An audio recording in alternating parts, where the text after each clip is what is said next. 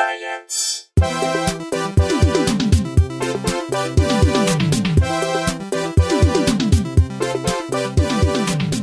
Hey everyone, welcome to Probably Science. I'm Matt Kirshen. There's Andy Wood. Hello, hello. We're recording early Tuesday afternoon, early by our standards, fresh from a Jim Jeffries show recording. Yeah, back for season 2. How was the first episode? It was fun.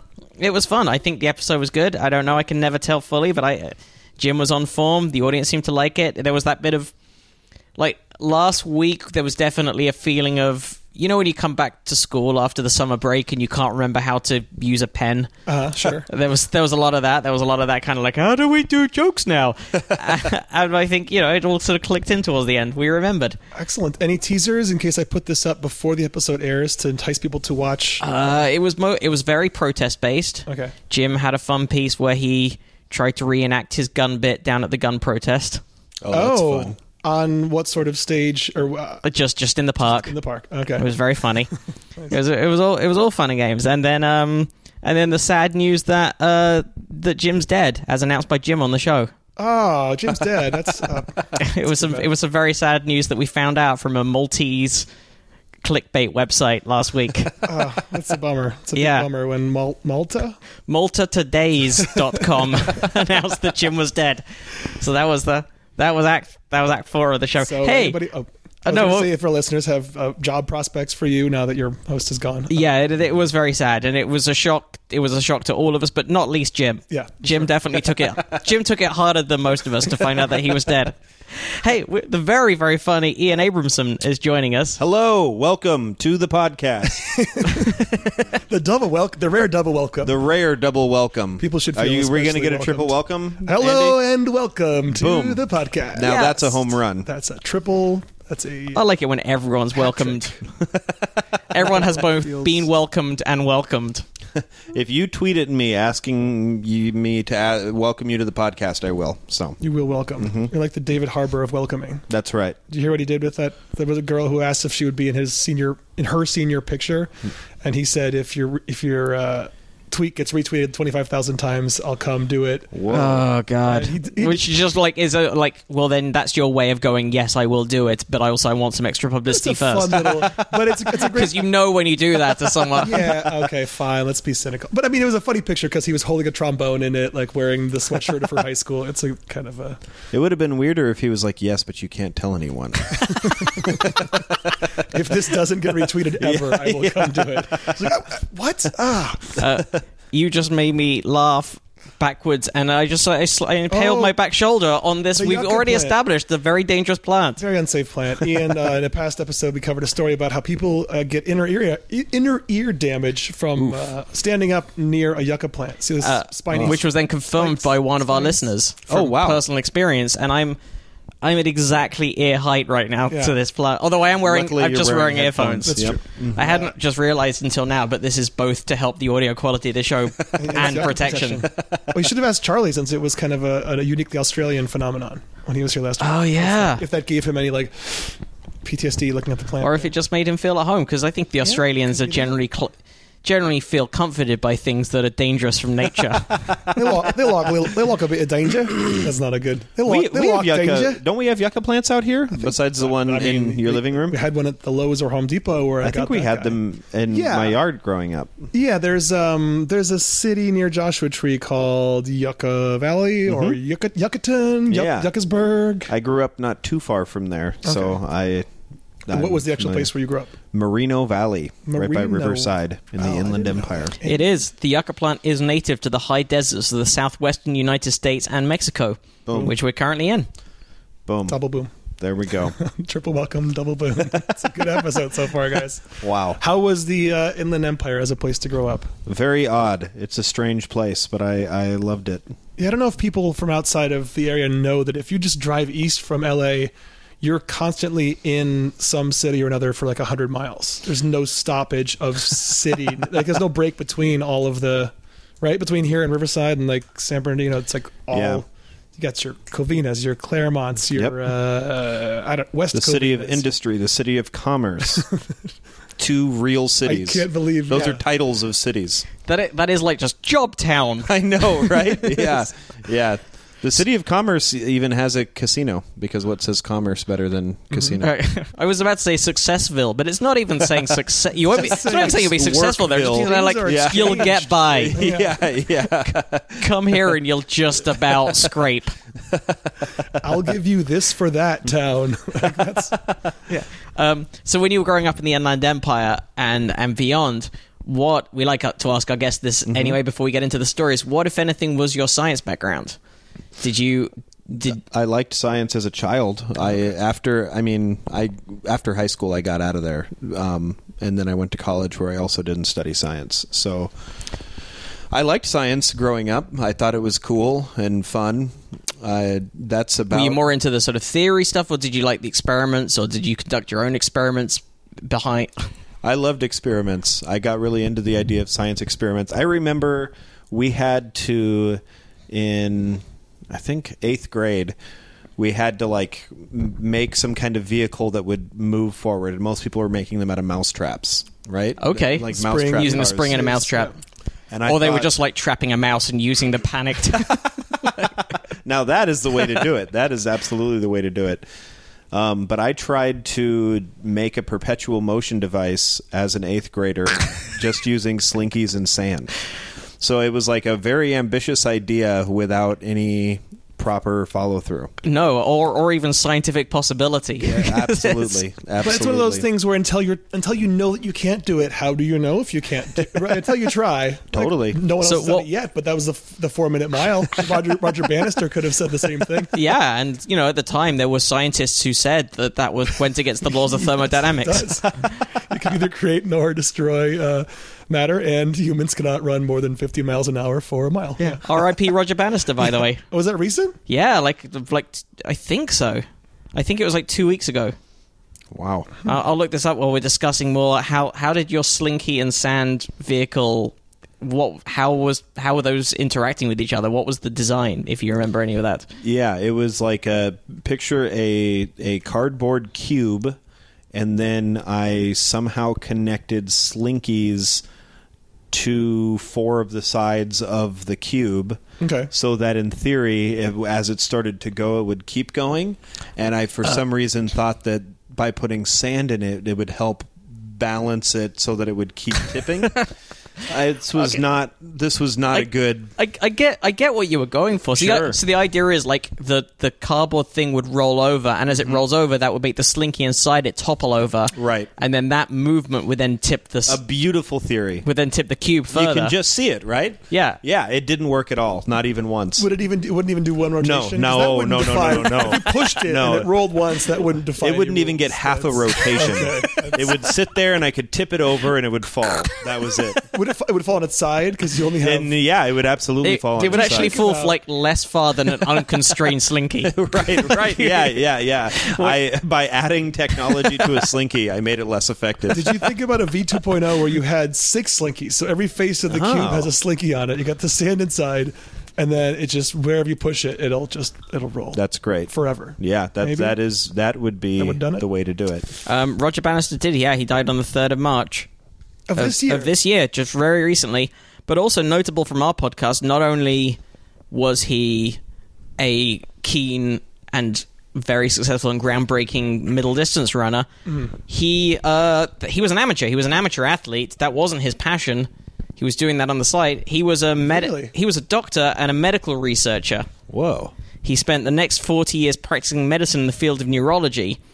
Yeah, and he was quite accomplished in that field. His major contribution to academic academic medicine was in the field of autonomic failure, an area of neurology focusing on illnesses characterized by the loss of certain automatic responses of the nervous system. For example, elevated heart rate when standing up. He ultimately published more than 80 papers, mostly concerned with the automatic nervous system, cardiovascular physiology, and multiple system atrophy. Damn. He edited Autonomic Failure, a textbook of clinical disorders of the autonomic nervous system, with C.J. Mathias, a colleague at St. Mary's, as well as 5 editions of Brain and Bannister's Clinical Neurology. And he said he was always more proud of his contribution to medicine than his running career.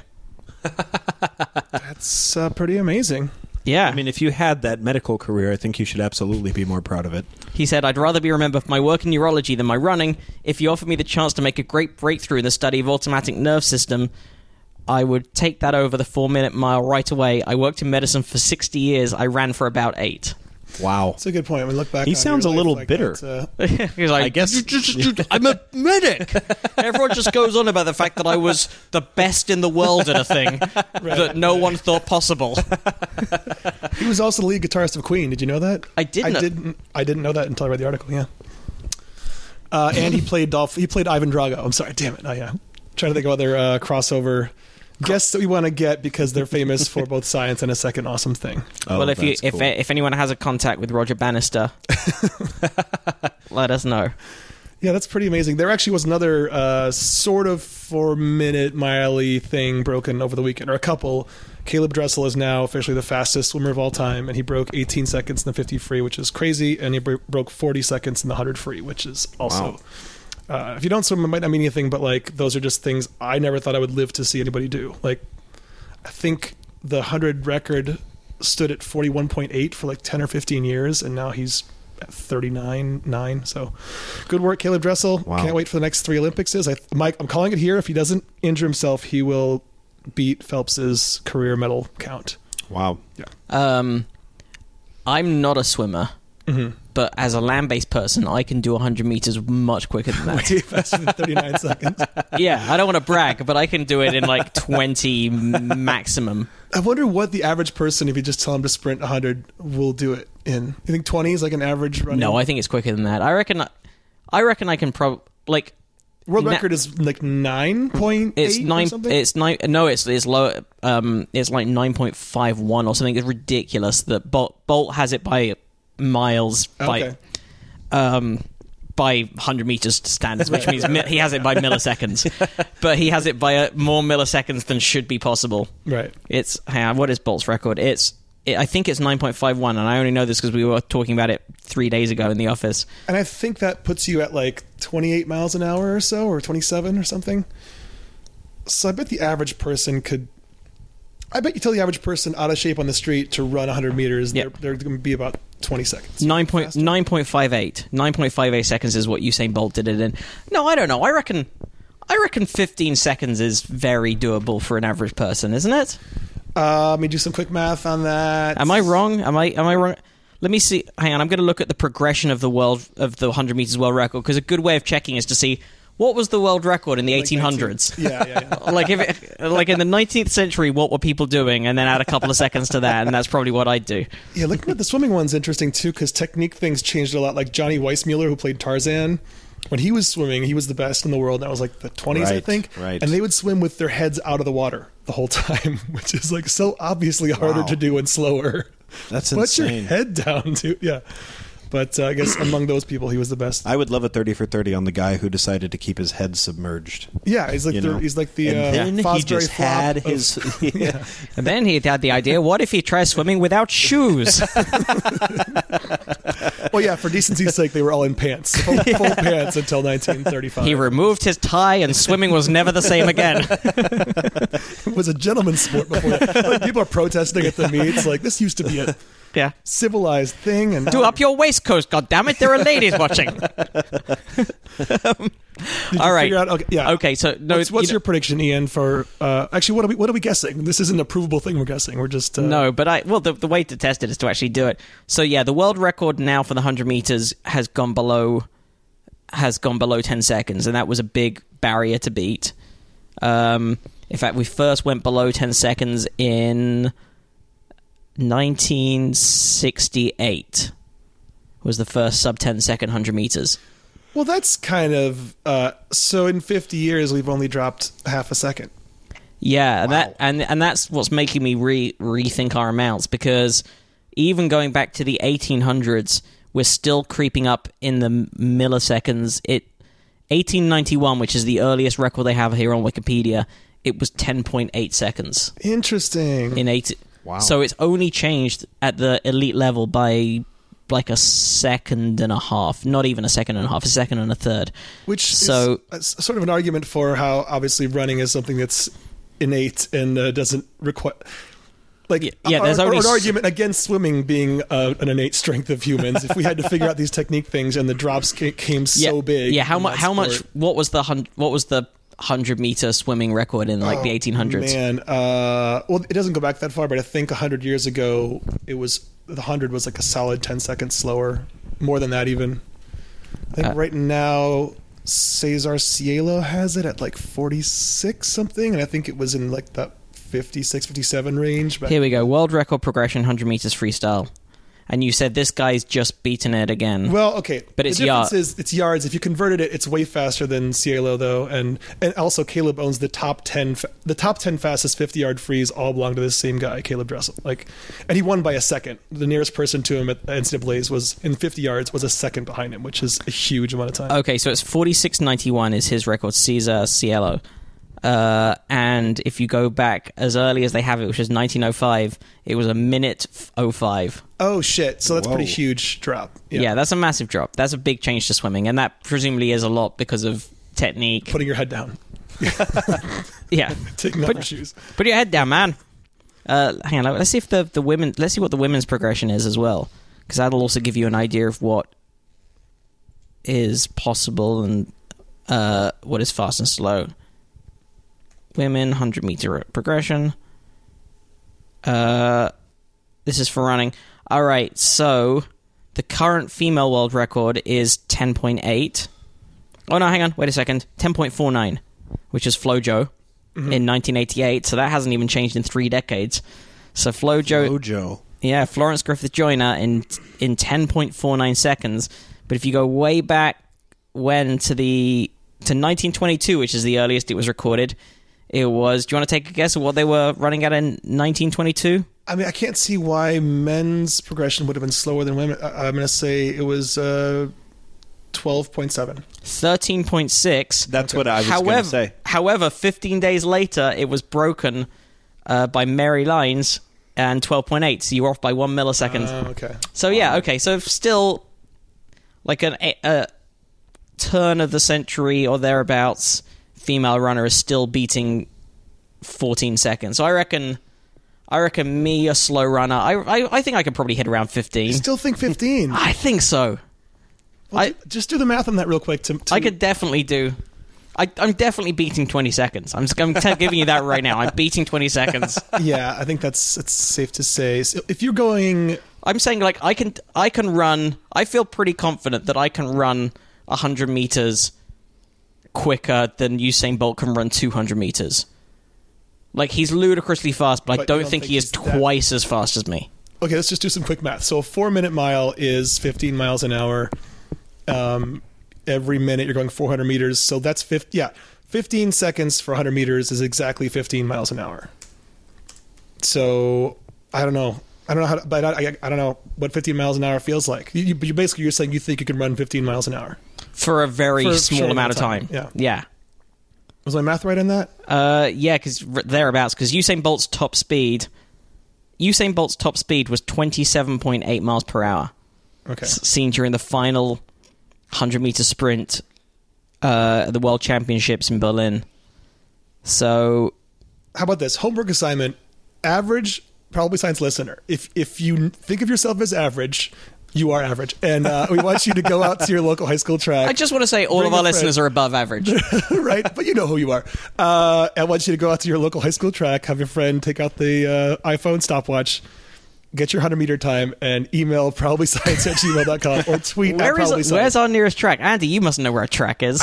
My brothers and I had a bet a couple years ago. We were all going to try to get in shape, and then we lived in different cities, and we were going to send video of each other doing either 400 or 100 or something and see who was the fastest wood brother. And I had the hardest time finding unlocked high school tracks to access in the LA area. Well, what do you even Google to find that? Because that's I just looked at high school. I went to some great. in the Valley, and I was surprised you couldn't even get in. Because growing up, there was I think every high school in my hometown, or I guess both high schools, the tracks were just out in the open. You could. What about colleges? Those are probably even more locked down, right? Are they I didn't not try that hard, athletics clubs that have I guess you need a lot of space. Yeah, if you want to get on a real track in cities like this, it's surprisingly not that easy. I bet in Middle America it's a lot easier. I also realize I'll be running in Converse because I don't have any appropriate footwear. Yeah, all the better. In fact, don't send to Times. Take an iPhone video of your runs, and we can also we can verify it ourselves. And preferably you're in jeans, and send either tweet that or email it to us. I want to see what the average Probably Science listener's foot speed is. Yeah, I lost a few seconds because the lid came off my thermos. Or if you want to swim 100, just go swim 100 yards and send that video also. How do you think that Bolt's ability would transfer to other sports? Like, do you think that he would be an impressive swimmer, for example? Oh, I don't know, because I was thinking like other non-just racing sports, because I'm sure he'd be useful in something like as a running back or a wide receiver. Sure, yeah. That's part of. We had the author of a book about sports excellence and genetics and things called The Sports Gene on, and part of the reason he's a runner is because he grew up in Jamaica, where that is like the highest profile sport. Running? Yeah. Like the national, the countrywide high school championship track meet is the biggest sporting event in Jamaica. Yeah, he was talking about this. David Epstein's the name of the author, and he was talking about how the reason why places like Jamaica and Trinidad produce so many elite runners is partly because the people who come from there are physically they have the right type of fast twitch muscle mass to really be incredible sprinters. But the other reason is that if you're someone who is that fast at running in North America, you're going to get selected by a football scout. Right, and if you're that fast at running in Europe, there's a good chance you'll get selected by a soccer scout. That makes sense. So yeah, it's specialization partly. So yeah, and whereas in Jamaica, because that is the elite sport, if some kid, you go like, Jesus, that kid's fast, he then gets taken away, or she gets taken away and trained by the running coach, and that's what they specialize in. Yep. That is wild. I did not know that. I would love to go to that meet, actually. That sounds cool. I wonder if people like heckling runners they don't like, and if you tailgate in the parking lot beforehand. But it is remarkable because there aren't that many. A lot of those, there is like very not highly populated areas that dominate in the Summer Olympics. Yeah, that's a good point. Because what is the population of Jamaica? That's a good point. I don't know what the population of Jamaica is, but certainly like Trinidad is not. Maybe I'm wrong about this, but let me see. Trinidad and Tobago population is. Come on, slow internet, or rather, slow computer. Yeah, Trinidad population is 1.36 million, which is like a small to mid-sized city. Mm-hmm. I mean, a decent-sized city. A decent-sized city, but yeah, the entire population of Jamaica is 2.8 million. Again, that's substantially less than Los Angeles. Of the city of Los Angeles is proper. So if just one... I don't know what the population of, say, Chicago is, but like if Chicago just dominated the Summer Olympics for... Right? Yeah. Generally, just constantly one city in America has all the world records for sprinting. That's insane. So he can run fast. Caleb Dressel can swim fast. You know who else can go pretty fast? God, is this going to be the sad story? No. God. Oh, I forgot we're going to cover that later. Oh, no, God. Maybe now we can't because you said that. A self-declared flat Earth researcher and DIY steam rocket enthusiast, Mad Mike Hughes. Oh, God, yeah. Finally managed to prove the haters wrong about his ability to blast himself 1,875 feet into the sky without being crushed or scalded to death. Oh, my goodness. Did you say steam rocket? Steam rocket, yes, as in a rocket that's propelled by steam. Whoa. I thought this was complete just self-promotion bullshit that was never going to happen, and he did it. I mean, like, you know, it's not like he went into orbit or something, but 1,800 feet's a pretty decent... It's really funny that immediately we're thinking of what he didn't do. Like he did something that I never would have fathomed would have been possible, and we're like, I mean, he didn't get into orbit, but it is cool that he did manage to do that. like we won't be happy until this man shoots himself into orbit. Did you touch the sun, or just go around it? Yeah, that quickly with this effectively spring cigar tube mechanism. Oh man, he's just outside of Vegas. Forrest drove past his thing a while back. Forrest Shaw? Yeah, friend of the show, Forrest Shaw. You might remember him from the Manatee episode a few months ago. But Forrest was doing some shows out in Vegas with Jim, and his camp is just out there. Forrest went for a little day trip and drove past this guy's house, because we're a little bit... We've been fascinated with this guy in the Jeffries office. We're talking about doing stuff with him. Here's my pet theory. Have we talked about him on the show before, or have I just talked about him in the office? Brought it up. Because the flat Earth thing is kind of what got him. I've talked about him a lot, and now I can't remember whether I've had this conveation with you or just with the other writers. Go ahead and start it. We'll see. But like, my theory is, because he's made several attempts at this before, and he's injured himself fairly badly in the process. Okay. And a lot of these earlier attempts predate his whole flat Earth plan. My theory is he needs funding. He's in it for the rocketry. Like, he's in it to be shot into space. Interesting. Okay. And my feeling is he has recently glommed onto the flat Earth thing as a good source of revenue and publicity. But I don't get if the people... First of all, I think most people who are worried about flat earthers are missing that... I don't think most flat earthers genuine. I think most of them think it's a funny thing to pretend that they believe. Oh, not anymore. I believe... Back in the day... Yeah. Oh, again, we've definitely talked about this on the show before. So now we're arguing whether or not flat earthers exist. Well, no. We're a flat Earth conspiracy there. Yeah. It's all conspiracy, yeah. I don't think there are as many people as people are worried about that genuinely believe it. I think there are a lot that identify as that because it's a funny, trolly thing to do. I think there's some of that, and definitely the original guy, and this is what we've definitely talked about on the show before, the original guy from decades ago who was running the Flat Earth Society before YouTube came along and really blew it up as a thing. He was definitely trolling. Like, he was in it because he loved an argument, and he was really good at making that argument. So it was like ad hoc things, like you bring up a thing and I'll just find one specific thing. And also people would go into that argument, particularly back in the day as well, when this wasn't even it was such a ludicrous concept and such a niche thing. So people would go in with absolute confidence, but having not really put any work in to think about how they were going to prove it. Because they thought it was so easy to prove. Steamrolled by this guy who spent years perfecting his bullshit arguments, and he was in it for the sport. He was in it for the fun of it. But now there are definitely no, because I've got friends who are conspiracy theorists, and I've spoken to conspiracy theorists, and there's like a tipping point where just you reach a certain point where it just you just open the door and like come one, come all, like everything comes on in. So this guy, he put the words "research flat Earth" on the side of his rocket, but I can't see flat earthers wanting to contribute money towards this because 1,800 feet is, I believe, the whatever replaced the World Trade Center. What's that called? One World Trade Center? Freedom Tower. It's one. It's one World Trade Center is the name of the tower, and I think it's 1776 feet tall. You know, the year that the country was founded. So you could just go to the top of that building and have the same view you could from here. So without risking a very high chance of death. So I don't know how anybody is thinking that their money is going towards helping prove flat Earth theories. But again, whether this guy believes it or not, he might also be a genuine flat Earth person. That I don't know. But like, I'm pretty sure he's more about the rocketry. Like, he's much more into the rocketry than the proof of the flat Earth. But it's just interesting that that's a way to get funds, because I wouldn't think flat Earthers want to do much evidence gathering because they'll be worried that it's going to show they're wrong. But can I go on a rocket tangent? Yes, please. Oh, please, by all means. Dick Tracy, not the two words that you thought were about to come out of my mouth. Okay. Dick Tracy, the guy that made Dick Tracy, Charles Gould. Okay.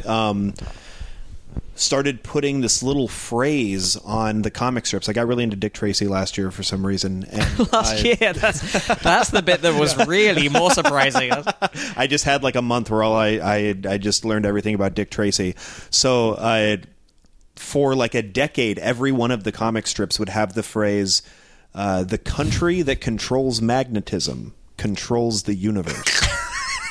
On that strip. Okay. And I was like, what? Why did this start happening? At first I thought it was hidden in the artwork, or it was in someone's dialogue bubble at some point. It was not in the dialogue, and it wasn't hidden. It was just like a little, like on the little box, like it just kind of in there. It wasn't like hidden. It was just like, and by the way, as if like buy U.S. bonds or something like that, but instead it was the country that controls magnetism controls the universe.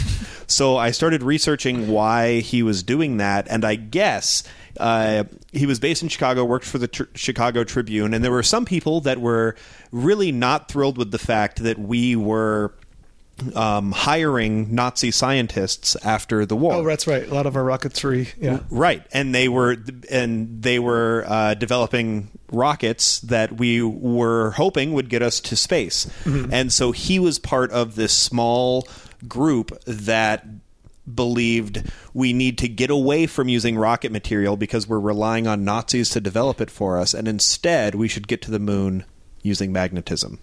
Oh. By using magnets. And one version of what was pitched was like having a giant cable going from Earth to the moon that would like somehow a thing that you would get on would go up to the moon using magnetism. I'm sure that wasn't the only idea, but that was like one version of how you might do that. There are two things that are kind of related to what you're talking about that are things real scientists have suggested. One being a space elevator, which involves having something... having a cable to space, but it has to stay in the same place, so it has to stretch out to something that's in geosynchronous orbit, and the moon obviously moves around the Earth and doesn't stay in the same place. But the geostationary orbit is extremely high. Right, that's but the other still, thing. It's still a thing people have talked about doing, is having this string go up to the point that you would have...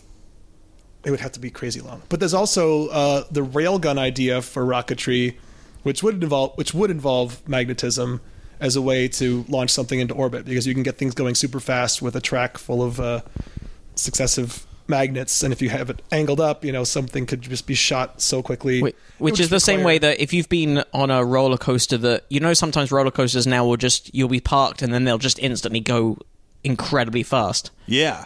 That works by railgun technology as well. Yeah. Whoa. It's electromagnetic propulsion. It's not that crazy an idea. I mean, it's pretty... For the time, it's pretty crazy, but... I mean, like, he was definitely not pulling it totally out of nowhere, but it was also like a major stretch where rockets were clearly the way that was going to get us to the moon. Yeah. But he was anti your Werner von Braun's, people like that, right? Who came over from railguns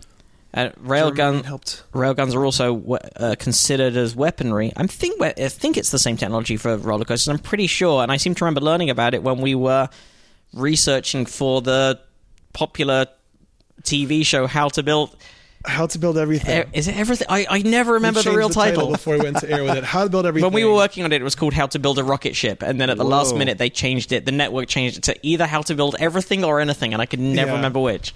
Okay, should we get into this? I guess we should get into this. Yeah, because this was there was some... Well, the sad news was a couple of years ago, but now there's been like a criminal conviction, or at least a criminal... a charge has been brought. I don't think the trial has happened yet. But this was... Should I just back it up to before any of this happened, so then the reveal is after the preamble? Yeah, so this was one of your stories. This was something that you personally researched. Yeah, so we were tasked with coming up with maybe 40 different ideas for segments for this show on how to build the world's most interesting things. They would also be visually engaging, so you get things like jetpacks, a Mars rover, like... But it was like a mixture of big and small things. There was like rockets, but there was also like how a casino slot machine was made. Oh, and nice. Like stuff like that. But then I feel like after a while we were running out of... You did pipe organ? Pipe organ is actually kind of interesting. Yeah, I forgot who came up with that idea. But like, so I think you and I were running dry after we'd gotten to 30 or so things. Because like, how do you top, a Falcon 9... so then another guy on the show suggested, what about the world's tallest water slide? And I just rolled my eyes so hard. I'm like, it's a science show. We're not going to have any interesting science to show with this. It's just like you go up to a height, you've got this potential energy, it's converted to kinetic energy, and then you just have, I guess, like just different coefficients of drag, but the water reduces friction. Yeah. It's just not that interesting.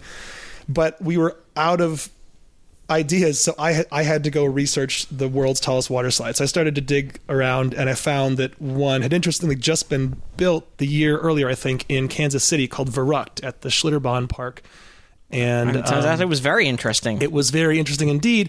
This was late 2015, and I'll link to... There was an article in Grantland, the sports blog, interviewing there are two guys behind this part. We should put maybe a little spoiler thing at this point that this is a sad this story is and a gonna shitty story. This gets and very, very sad, very maybe shitty. skip ahead 10 minutes at this point if Yeah. you don't want to hear something. But it's also on the front of like CNN.com right now, so I mean it is in the news. So it was a Grantland article about these two guys who were sort of the self-styled Jobs and Wozniak of water parks. This guy Jeff Henry and John Schooley. And Jeff Henry is the designer with like no engineering background. He's the Steve Jobs. He's the idea man. He's like, I want to make the world's tallest water slide. It's going to be crazy. And then Schooley was the one implementing it. Interestingly, also didn't have an engineering background. But so it's a very long Grantland article. It's interesting.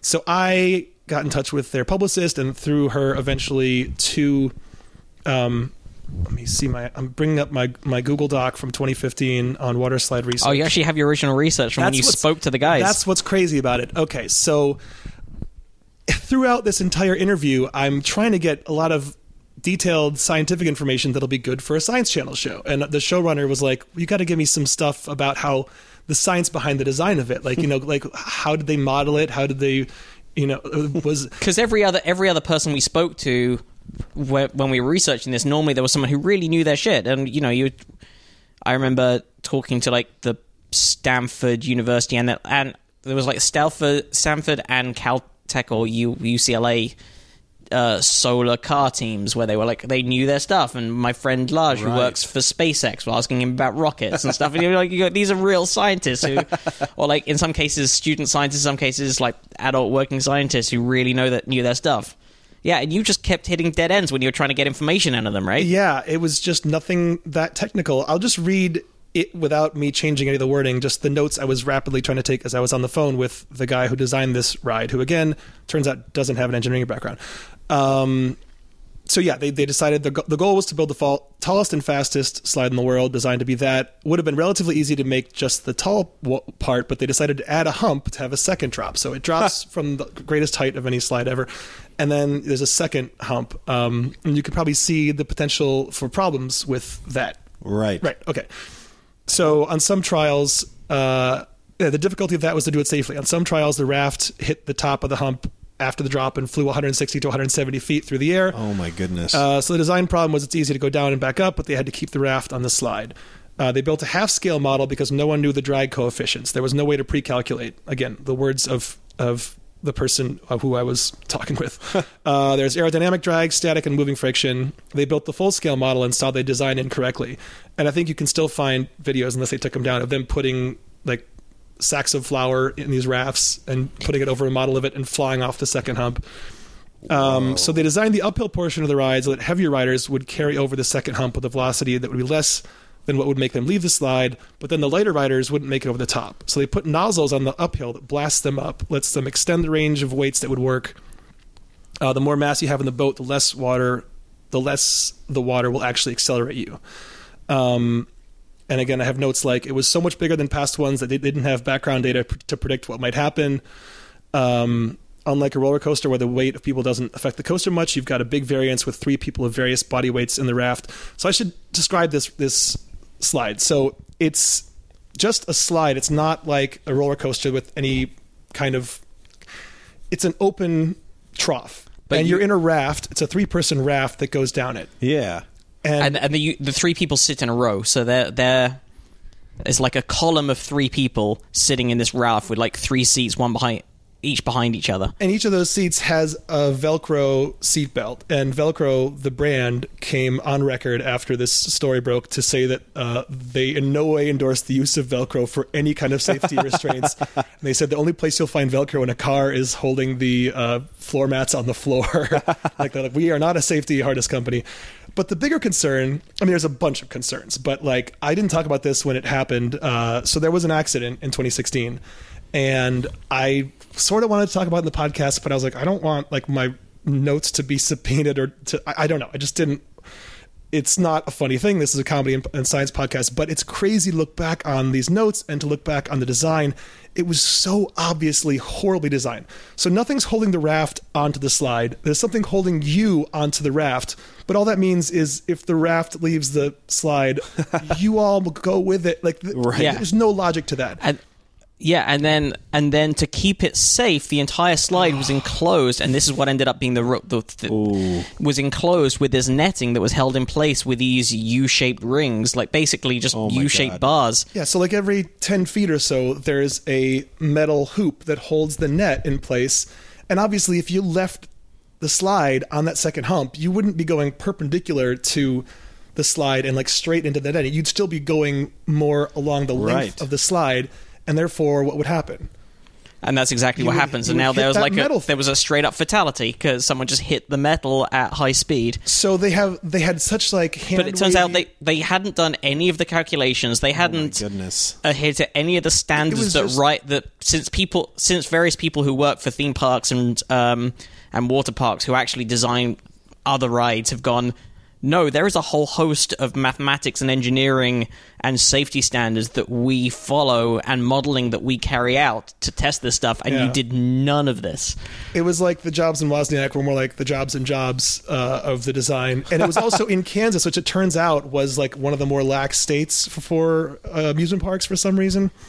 But yeah, they had in place their own rules for a weight minimum and weight maximum for the 3 riders, and there were these 2 little kids who wanted to ride, and neither one they didn't weigh enough to go on together. And I think the ride operator like reluctantly said, "Okay, you guys can go one at a time. I'll pair each of you with 2 adults."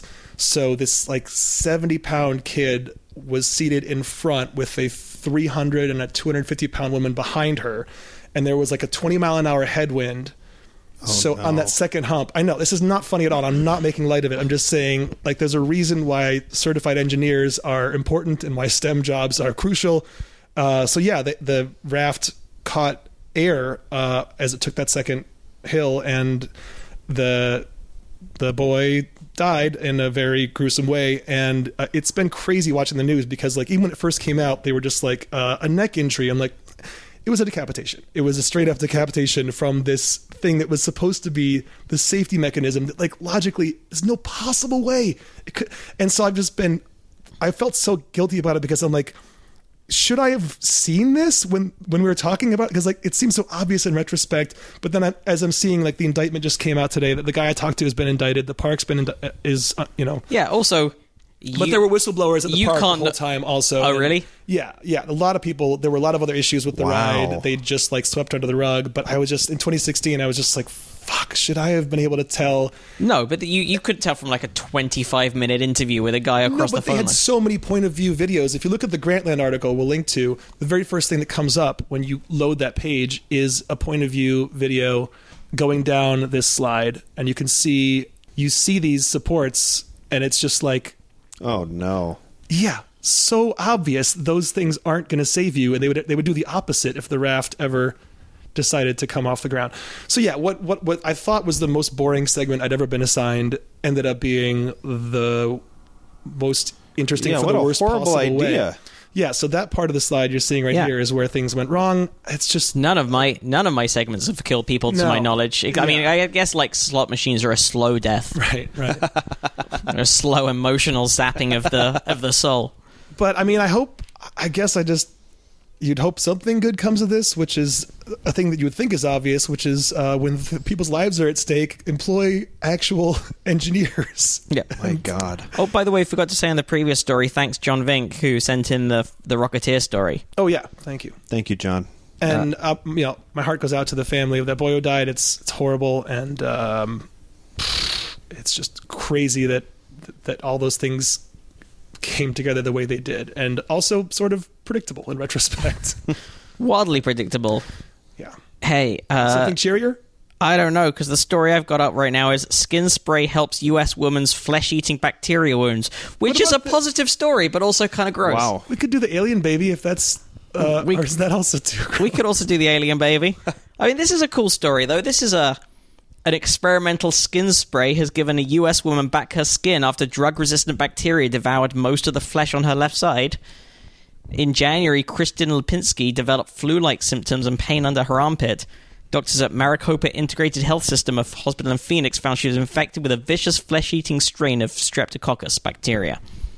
When we took her to the operating room, we realized it was worse than we thought, said her treating doctor, Kevin Foster. The bacteria had spread from her armpit down most of her left torso and her arm. To prevent further spread, They cut away the infected tissue. It was so deep they went down to muscle. So normally large skin wounds are patched up using skin grafts from another part of the body, but because she'd already lost a third of her skin, she couldn't afford to lose more. God.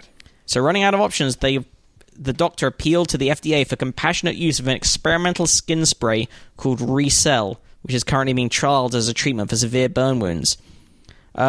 This is slightly grim, by the way. I don't know whether this is targeted advertising or a pure coincidence, but there's an ad in the middle of this article for Only You Can Prevent Forest Fires. So thank you, Smokey. Oh, you don't have ad block on? I guess not on this computer. This is a borrowed laptop that I'm currently using. To make the spray, doctors take a small patch of skin from another part of the patient's body. A special enzyme is used to break the tissue into individual skin cells, which are then sprayed in a fine mist over the wound. Whoa. Yeah. Once they settle, the individual cells divide and spread until they join up to cover the wound. Normally, a wound heals from the edges, which takes time, but this allows it to heal everywhere at once, says Michael Perry at Avita Medical, which is the biotech company behind it. Wow. It's pretty cool. Like, just spray on skin. I mean, that's sci-fi stuff, right? Foster's team began treating Lipinski with ReCell on the 23rd of Feb after getting approval from the FDA. They used it in combination with a meshed autograft, which is a piece of skin they took from a thigh and pierced with small holes to make it stretch over a larger area. When they took off the dressing a week later, they were shocked to find the wound had already 95% healed. Whoa. The skin is a bit red and bumpy, but Foster believes it'll settle down over the next few weeks. The results are far better than would have been expected from a meshed autograft alone, says Foster. We think the skin spray made a real difference. Seems like a pretty big breakthrough. Am I wrong? Yeah. Potentially, yeah. They don't know how she got the bacteria in the first place. It might... there's some evidence that people's genes make them more vulnerable to attack, but we don't know for sure, says the doctor. And about 600 to 1,200 people in the US are affected by flesh-eating disease, also known as necrotizing fasciitis, every year, and a quarter don't survive. So, well done, that medical team. I've got a theory about what might have happened. What's your theory? I don't know if she's a fan of taking baths over showers, but I don't know either, nor do I know what story you're going for right now, so please carry on. If she happened to bathe with a rubber ducky... Oh, I do know now. Ian, did you grow up with any bath toys back in your bath days? Are you a bath guy currently? I am not. Every now and then, bath is great. But for the most part, I haven't done it. So now it's just like, oh, you mean like sitting down while you shower? It's just like the idea of it is like, who likes a bath? But growing up, did you have a rubber ducky when you would? I don't think I did. Really? I'm very familiar with the concept. I can picture bath toys. We had this thing that was like a scuba diver that you put these little powdered pellets into, and it must have been like an Alka-Seltzer kind of thing, and it would shoot out the back so it would make it like move through the water kind of. That's cool. I don't know if I actually had a rubber ducky, but it's probably good that I didn't, because this has been making the rounds online the last couple days. They're pretty gross. A new study finds that rubber ducky toys are teeming with bacteria and fungi. Researchers analyzed the microbes growing inside 19 real bath toys taken with permission from households where the toys had been well loved. The scientists also set up some controlled experiments in which they started with new bath toys and subjected them to various conditions. Some of these new bath toys were periodically placed into a bath with clean water, while others were placed in dirty water after a bath.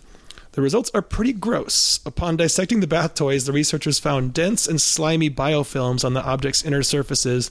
The toys contain between 5 million and 75 million bacteria cells per square centimeter. The researchers also found fungi species in 60% of the real bath toys and in all of the, quote, dirty water toys. And there are some pictures of these things cut in half, show the gross shit growing on the inside of the ducks. Exactly which bacteria or fungi appeared and their abundance tended to vary from household to household, but overall the researchers found potentially harmful bacteria, including Legionella and Pseudomonas aeruginosa on 80% of the toys involved. That sounds like the sexiest of all the bacteria. Yeah. Aeruginosa. Legionella is involved in Legionnaire's disease, which is a really interesting disease. Do you know the history of it? Yes, to an extent. Like, they found out all these people in the British Legion were falling ill, right? With this mysterious disease. No, it was an American thing. It was at after a meeting of... let me bring up the article, make sure I'm not... There was a great podcast episode about it, I think on 99% Invisible, because it ended up being a design-related thing that caused it. Basically, there was a building that had an HVAC system, like a heating, ventilation, air conditioning system, where the used air was vented at the top of this building that had a gabled roof. And they found out everyone that came down with this disease, and like 7 people died, I think, of this thing that would become known as Legionnaire's disease, had been at this Foreign Legion meeting, and they'd been, I think, like smokers, and they stood out in front of the building for some reason, and the air from the ventilation system would roll down the roof, and they inhaled this air that had come from, basically, it's like standing water can develop this bacteria, and if it becomes airborne and you inhale it, it's deadly. But it was like a crazy amount of forensics to figure out what these people had in common, that they'd stood in this one place next to this one building that had a certain kind of venting of its air where it would run down off the roof.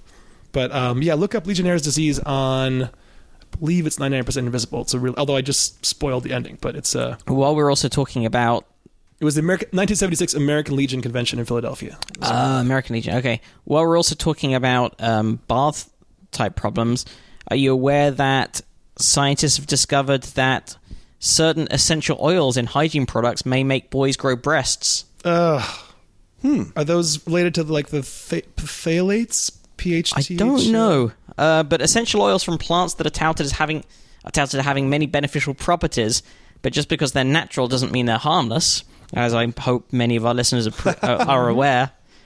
2 commonly used plant oils seem to mimic female hormones in the body, occasionally causing boys to grow breasts.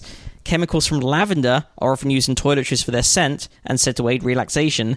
And tea tree oil is a mild antiseptic and a common ingredient of children's hair products, as it's claimed to prevent head lice, although there's little evidence to show that works. I thought tea tree oil was in lots of adult things. It is. Oh, absolutely. It's good for it's used for various antiseptic properties. Yeah.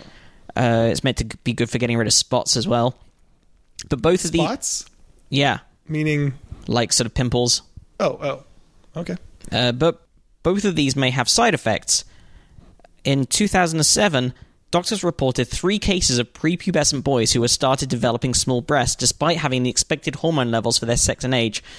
Breast growth in all 3 boys began when they started using products such as soap or shampoo that contained lavender or tea tree oils. A similar effect has been reported with a lavender cologne popular with Hispanic communities in the US. However, tests have suggested that on rats have suggested that lavender oil has no such effect.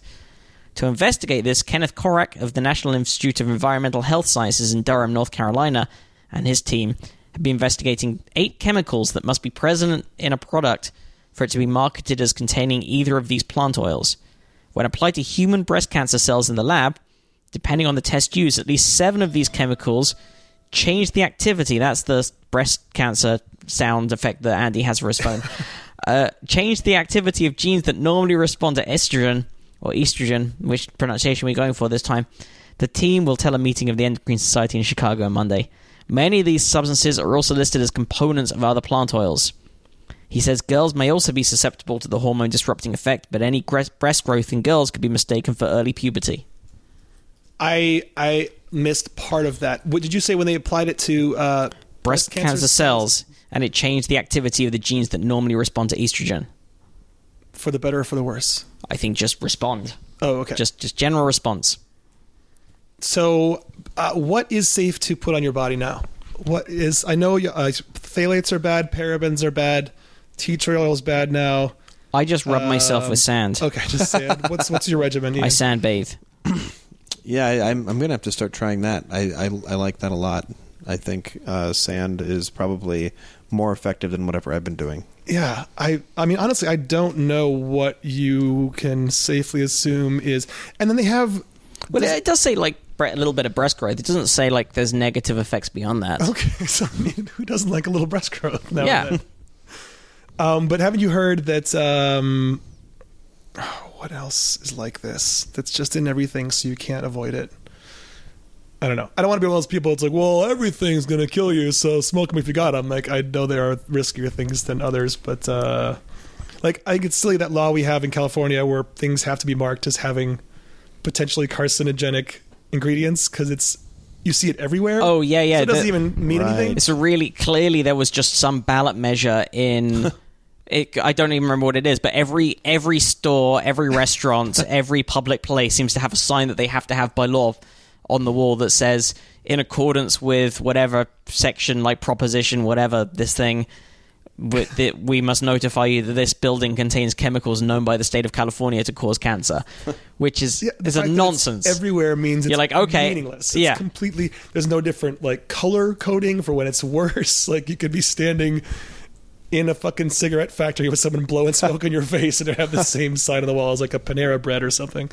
Here we go. Contains chemicals known to the state of California. That's what I started Googling, and it auto-completed. Proposition 65. Good work, guys. It's clearly, again, someone just got enough money to put a ballot measure going there. So California Proposition 65, also called the Safe Drinking Water and Toxic Enforcement Act, was enacted in 1986, intended to help Californians make informed decisions about protecting themselves from chemicals known to cause cancer, birth defects, or other reproductive harm. As part of the law, the state is required to publish a list of chemicals that are known to the state to cause cancer or reproductive toxicity. The list is updated at least once a year and now contains about 800 different chemicals.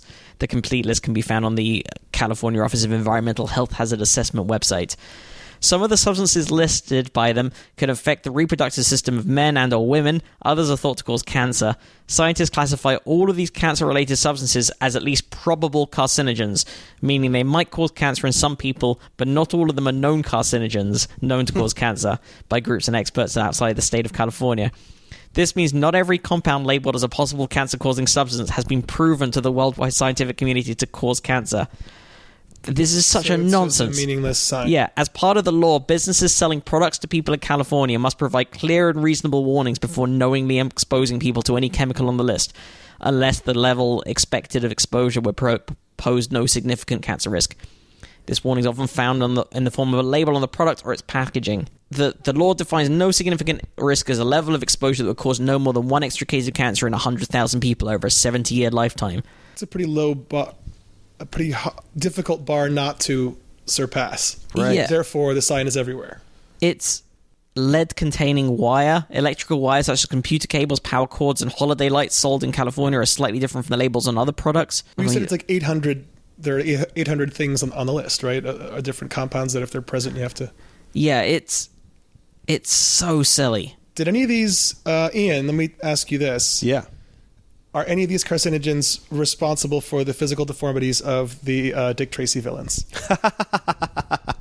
Did they give reasons for any of their weird shaped faces? And What's weird is that he was just trying to draw, like, he didn't think like, oh, I'll make them cartoonish and odd looking. He wanted them to clearly look odd, but he thought he was drawing kind of like scary villains. It's also an incredibly violent comic strip. Like, yeah, they use guns and people are murdered. Is there blood in it? Ooh, I don't think there's a lot of blood. I don't think. But they, like, the very first strip ever, a fictional version of Al Capone is holding a blowtorch to a man's feet. Oh, and that's pretty that's pretty violent. When was that published? I think that was the 30s. And wow. Was it ever in a comic book form or always just strips? No, strips, because that's where those were happening those days. It was a daily comic strip. Was that then subject? I don't know about my history of comics and comic strips, but I know there was like this code that got passed at some point because it was pre-code. It was pre-code. Okay, hence, at least, but hence then more violent and right. But then as it lasted, technically till today, but he was still doing them up, I think, until the 80s, at least in the 70s. Did he live to see the Warren Beatty Madonna? He did not, and my sources say he probably would not have loved it. No. Have you seen it or heard the soundtrack I'm Breathless, songs from and inspired by the motion picture Dick Tracy? Yes, or Call Me because Breathless, Madonna's characters is named Breathless Mahoney. Mm-hmm. So yeah, it is a very fun movie. It's ridiculous. It is absolutely ridiculous. It is definitely something different than what he was trying to do with the comic strip. Yeah. Yeah. I don't know if I've revisited it since I saw it in theaters, but has time been kind to that? Have you? I rewatched it last year during my Dick Tracy phase. Is it worth the listener who hasn't heard of this movie? Yeah, checking it's it out? beautiful. It is it's truly a beautiful movie where you're just like, oh my god, it is absolutely ridiculous sometimes, but an insane cast too. Dustin Hoffman is in that. Dick Van Dyke is in that. Al Pacino is in it. Al Pacino may have been nominated for an Oscar for that. Madonna is in it. Oh, Warren Beatty directed it. Yes. Holy shit. And he owns the rights to this day, and he won't let anybody do anything with them. I had no idea. Isn't that crazy? I really want to go rewatch this now. I forgot Charles Durning is in it. Did you already say Dick Van Dyke? Yeah. Jesus, that's Mandy Patinkin, Paul Sorvino, James Caan, Catherine O'Hara. Yeah, it's an insane cast. Yeah, I got to go rewatch this. And it was all practical effects and crazy masks. And,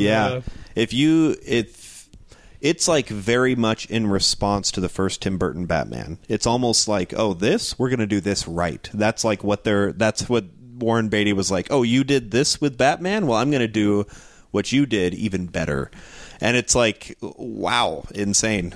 Oh, it does. I'm watching the trailer again. It does look a lot like Tim Burton's Batman. Yes. Well, send in your videos of you running 100 meters as fast as you can, and then, yeah, I do want to know. I really do want to know how fast I can run now. If we can get that, listeners, should we do a hashtag for it so other people can look at? Can you think of a clever play on probably science and running? Hashtag Dick Tracy. Probably sprint. The Dick Tracy challenge.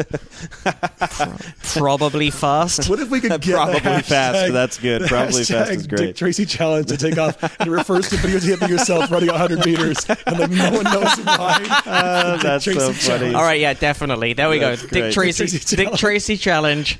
A video of you running 100 meters in preferably what you wear to work. Yeah. Great. And I know we have scientists as well. So I want lab don't coats. Explain why it's called the Dick. If someone asks you, just post the video and say Dick Tracy challenge. That's great. I love that. Our listeners are great. We got a pretty cool correction, clarification, whatever you want to call it, from Michael Porter, one of our listeners. Michael Porter. Oh yeah. About Uber, because last week we mentioned the Uber self-driving car death, and I was talking about how one death is not bad. Well, let's not put it that way. Let's just say, or rather, if in general a self-drive, it's that psychological thing of cars generally kill quite a lot of people. If it's safer than a human driver, then that should be the priority. Even though psychologically, just seeing what any death from a non-human driver will come across as terrible, but actually, I think we've said this in some form a dozen times. Not just you, me too. We've both. Yeah, if self-driving cars end up killing substantially lower numbers than human-driven cars, even if they do still kill people, that is a good thing. That's still a lot more people surviving and living and not being injured. However, so Michael Porter said, first, yeah, you're right about the number of deaths from driving. If they'd just been a normal car, we'd never have heard about it. With that out of the way, the only entity that should be condemned here is Uber. More info has come out. Firstly, the car apparently just never slowed down. Which we talked about, yeah. Which says to me that the car either didn't see her or there was a disconnect between sensors and controls. That is a massive, massive failure at a very basic task. And moreover, it was also reported, or should I say re-reported, since this was reported over a year ago too, that Uber's intervention rate, the frequency with which the safety driver has to take control, that their intervention rate target is once every 13 miles. That's 1-3, and they're struggling to hit that. A year ago, it was apparently around once a mile. That's once a mile that the human driver has to take over the controls. By comparison, Google is clocking in around once every 5,600 miles. 5,600 miles. So, and even that is unacceptably high just to sell the thing to the public, but Google is doing much better. Here's where I'll stop you for a second, because I was under the mistaken impression, having not read the details, that Uber was using Google self-driving technology. I didn't know Uber had developed their own. Well, that was what the court case was about, because Uber nabbed someone who had worked for the company that Google then bought. Okay. And the court case, I believe, again, correct me if I'm wrong, listeners, but I think this is the case, that the court case was over the fact that that engineer left Google, or the company that Google bought that was self-driving car, with potential technology, and they were saying like Uber's nicking our stuff. Okay. So Michael goes on, point is it's a good damn thing that Uber is taking its autonomous cars off the road, and I hope they never come back, because going by their performance, not much actual research was going on, and they shouldn't have been anywhere but a test track yet. So that in no way changes what I already thought and knew about Uber, which is that they just don't give a fuck about laws or regulations. They just do their own shit and try and railroad over things, and in this case it's become at the expense of a human. Yeah. We've had a couple of stories this week that have been like slapshot. Slapshot? That's not the right word. Downers? Slipshot? Wait, what are you saying? Slapdash? I think I combined slipshot and slapdash I into think a new, completely different word. Okay, yeah. Attempts at science that have caught. Well, yeah, that's true. A similar, yes. In both cases, by running over protocols and not doing the work and just thinking, fuck it, we'll work it out on the fly. Right. By trial and error, dead people. Dead people, yeah. Let's try to step it up, people, with your science, with your engineering, with your level of rigor, I guess. Is that the right one? I don't know. But also, thank you, Michael Porter, for writing in. We like all our listeners who write in or comment on the website, or who use the website to find the donation button. Oh, yes. Let me thank some of this. Which is the Squarespace-powered probablyscience.com. You can also get your own website if you go to Squarespace and put in the offer code probablyscience. You can get a free trial. It's great, easy to use. You know what Squarespace is. It lets you build your website really easily. If you want to make a Squarespace site, use our code, and that helps us. Doesn't take a rocket scientist, steam-powered or otherwise. So we had donations from Jake Swenson, who has, I think, recently set up a monthly donation. We have nice. Leanne Magier with a monthly donation, Peter Lipchi. One moment. And he didn't transfer them into the documents, so you're just having to rough... Emma Wilton with a monthly donation. I believe those are all the ones since our last recording, since it wasn't that long ago. That is true. Thank you, all of you. We appreciate all of you very much. We appreciate all of our donors. We also appreciate people who just go to the various social media and spread the word, who write nice things about us on Apple Podcasts, on iTunes, or their podcast listener of choice, and give us nice 5-star reviews, because that also helps just bump us up in the charts and gets people knowing about us. All you guys who've been doing the Dick Tracy Challenge, great work. Keep it up. I can't believe the outpouring of support that's come from hashtag Dick Tracy Challenge. All you guys running 100 meters and posting your videos on all your platforms. We really appreciate it. So keep them coming. I'm so happy about this, not least because I know we will get people. I mean, if we get one Dick Tracy Challenge video, I would be so thrilled. And if you want to wear a yellow duster, is that kind of his outfit? Yeah. A yellow long coat? You're going to lose a little bit of speed holding onto your hat as you run. And holding That's going to cost you a few milliseconds. And your Tommy gun is going to weigh you down. Also probably, I think. But that's so funny. And having to run in a zigzag to avoid the fire. So Dick Tracy, challenge it up. Hey Ian, how do our listeners find you? How do our listeners track you down? Go on Twitter at Ian Abramson. You can't go wrong. You can't. And check out Ian's Conan set. Sure, yes, absolutely. Yeah. Google youtube.com and then click on that first link, and in the search bar on that website type in Conan Ian Abramson. And you did a very silly thing on that show that I very much enjoyed. Oh, thank you. There was sciencey as well, I guess, in a sense. It was Pavlovian. Yes. So check it out. Yeah, so I'm not even going to say. I'm not even going to say anything more than that. It was a physical pain. It does. It involves me being in physical pain. If you want to watch me get hurt, it was a Pavlovian comedy experiment on Conan combined with stand-up. Do you still do your Purgatory show? Not regularly, no. But I do it every now and then. So there's clips of that too. 7 Minutes in Purgatory. You can see comedians perform in a separate room from the audience, so they don't know how they're doing. It's pretty great. Yeah. It's like that, again, 2 shows with a sort of scientific bent to that. Controlled experiments. Experimental. So check out Ian. We'll put links on probablyscience.com as well, and in the show notes to all the stories we covered, and also to the social media options. You can email us probablyscience@gmail.com with questions, comments, clarifications, and stories you'd like us to cover on the show. You can also find us individually at Andy T. Wood and at Matt Kirshen, as well as collectively at Probably Science. Ian, thanks so much for joining us. Thank you so much for having me. This was a blast and a half. Listeners, 1.5 blasts. 1.5 blasts. How fast would Hussein be going if he was 1.5 blasts? Okay, see you next week. See you next week. Dick Tracy Challenge. Dick Tracy Challenge. #